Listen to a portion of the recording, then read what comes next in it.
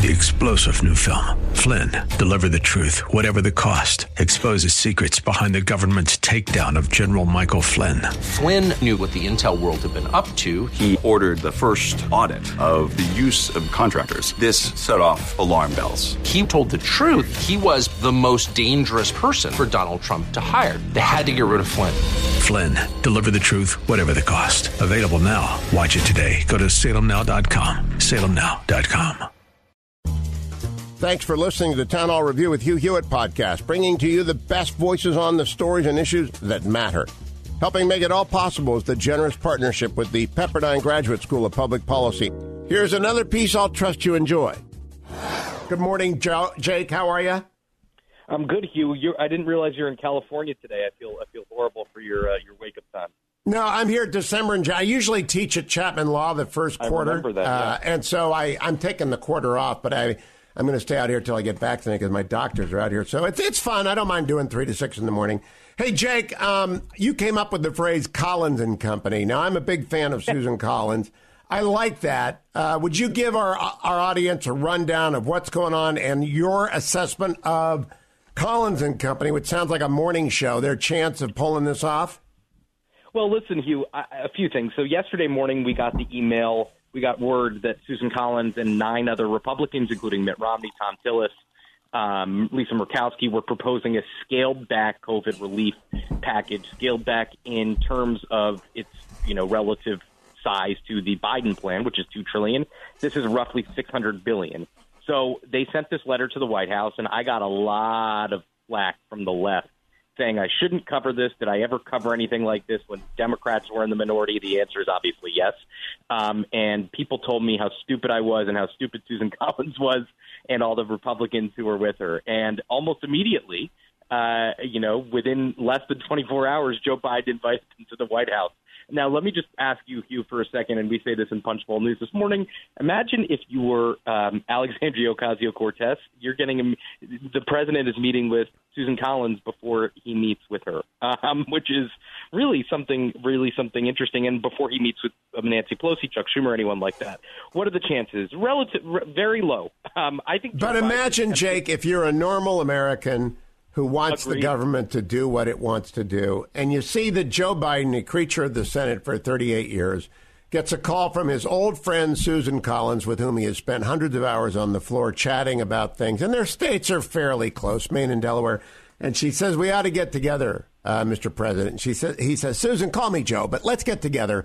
And they're going to talk. And I mean, isn't that the most normal thing? Wouldn't normal Americans totally say, normal. Good idea?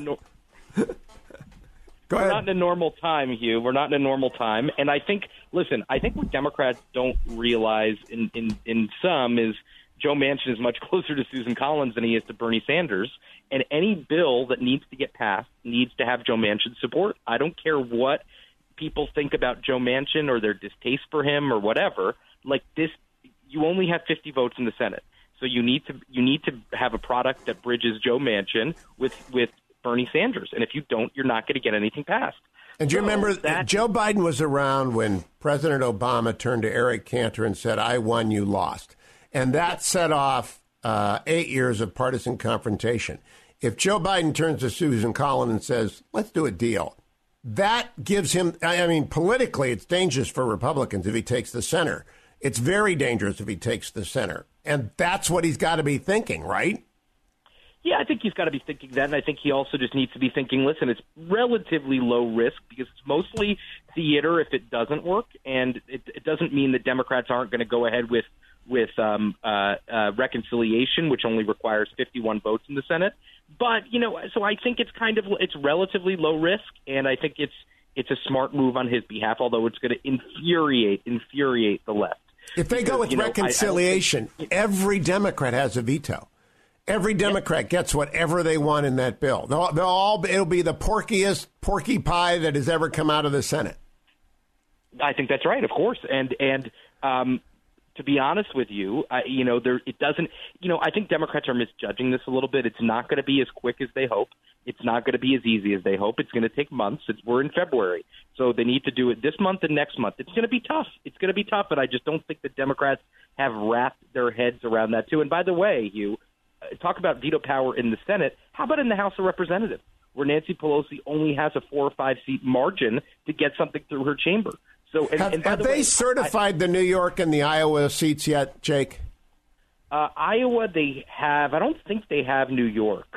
And remember, forget those two. You're going to have Marcia Fudge resigning. You had Cedric Richmond resign. You're going to have, I don't know where Deb Haaland, who's going to be Interior Secretary or who's nominated to be Interior Secretary, I don't know where that seat stands.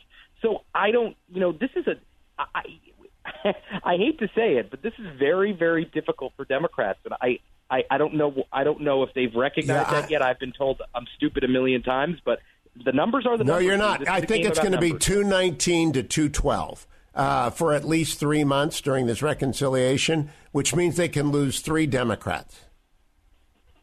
Which means AOC, Rashida Tlaib, and Ilhan Omar have, or whatever 3 Democrats that want it, they have veto power as well. As do the 3 most normal or conservative Democrats, whoever they might be, the 3 in the center. So Joe Manchin and Kristen Sinema and Chris Coons in the Senate, everybody gets a veto. The bill will be 5,000 pages long. Yeah, it becomes quite difficult when you are when you have high hopes and low numbers. That's kind of the only thing I can think about. Is so Hugh Hewitt's high hopes and low numbers. Hugh Hewitt's view is that they walk in there and they give the Defense Department a top line that is 10% higher than normal. They build ships in Maine and Mississippi and in Virginia, and they bring along a bunch of Republicans who are defense hawks like Mike Gallagher and Rob, the guy down in Virginia, and a bunch of others. Mike Waltz, my son works for Mike Waltz now, so I have to declare my conflict there. And they bring on the defense-minded Republican congressmen. They bring on Susan Collins and the defense Republicans in the Senate, and they have a deal. Yeah, that could be possible. But listen, I think we're a long way from there, and I think that this meeting is kind of the real kickoff of whatever this process is. And we're losing a day today because it's a snow day, and the House and Senate are out, although there's barely any snow on the ground.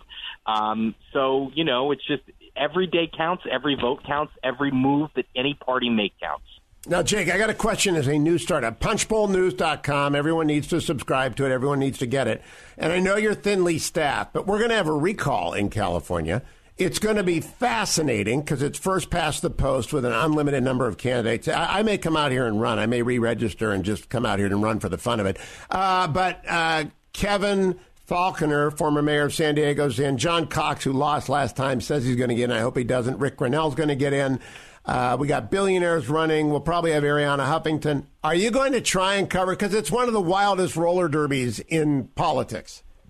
I think we'll try to cover to the extent that people in D.C. have a role in it. Unfortunately, since we're only 3 reporters, we don't have much leeway. I'm curious to see what Kevin McCarthy does. Does he put a bunch of money into, he has a good relationship with Gavin Newsom, although it's a bit competitive in the sense of, locker room competitive, like, the governor of California and probably the future Speaker of the House. But I do think that I'm curious whether he gets involved. And frankly, remember, Darrell Issa, as you know quite well, got involved in the last big recount. Does he put a bunch of money in to get rid of Newsom? So those are the kinds of things that we'll be focusing on, because our focus at the moment is D.C. because of just how small we are. How has the launch gone? I want to remind everyone to subscribe at punchbowlnews.com.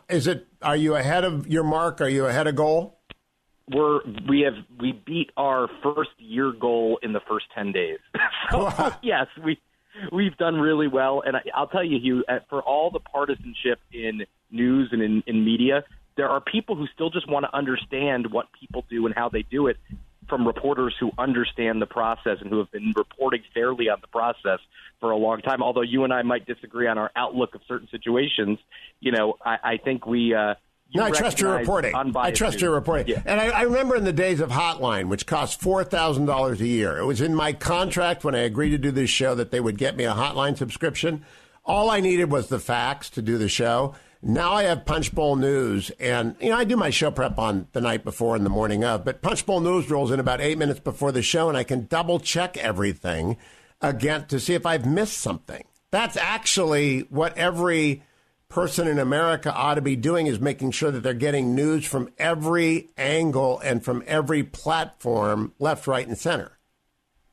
Well, I appreciate that, Hugh, and that's our goal is to just is to report and write about the exercise of power, no matter who does it, how they do it, or why they do it. We're trying to explain that and not pass judgment on the policy, which infuriates both sides. But if I'm infuriating both sides, I guess I'm probably doing something right. It's the right way to go. And that reminds me of one of my all-time 3 favorite interviews out of 25,000 is when Willie Brown leaned in on the set of Life and Times PBS 20 years ago and said, sometimes, Hugh, I must admit, I just simply enjoy the raw exercise of power. Gosh, I wish Willie was in charge of the state. Jake Sherman, thank you, my friend. Thanks for listening to the Town Hall Review. Our program is coming today in partnership with the Pepperdine Graduate School of Public Policy. It's America's most unique graduate leadership programs offered on Pepperdine's breathtaking campus in Malibu, California. Learn more at publicpolicy.pepperdine.edu. If you're enjoying the podcast, please tell a friend to go to Town Hall Review and sign up as well today.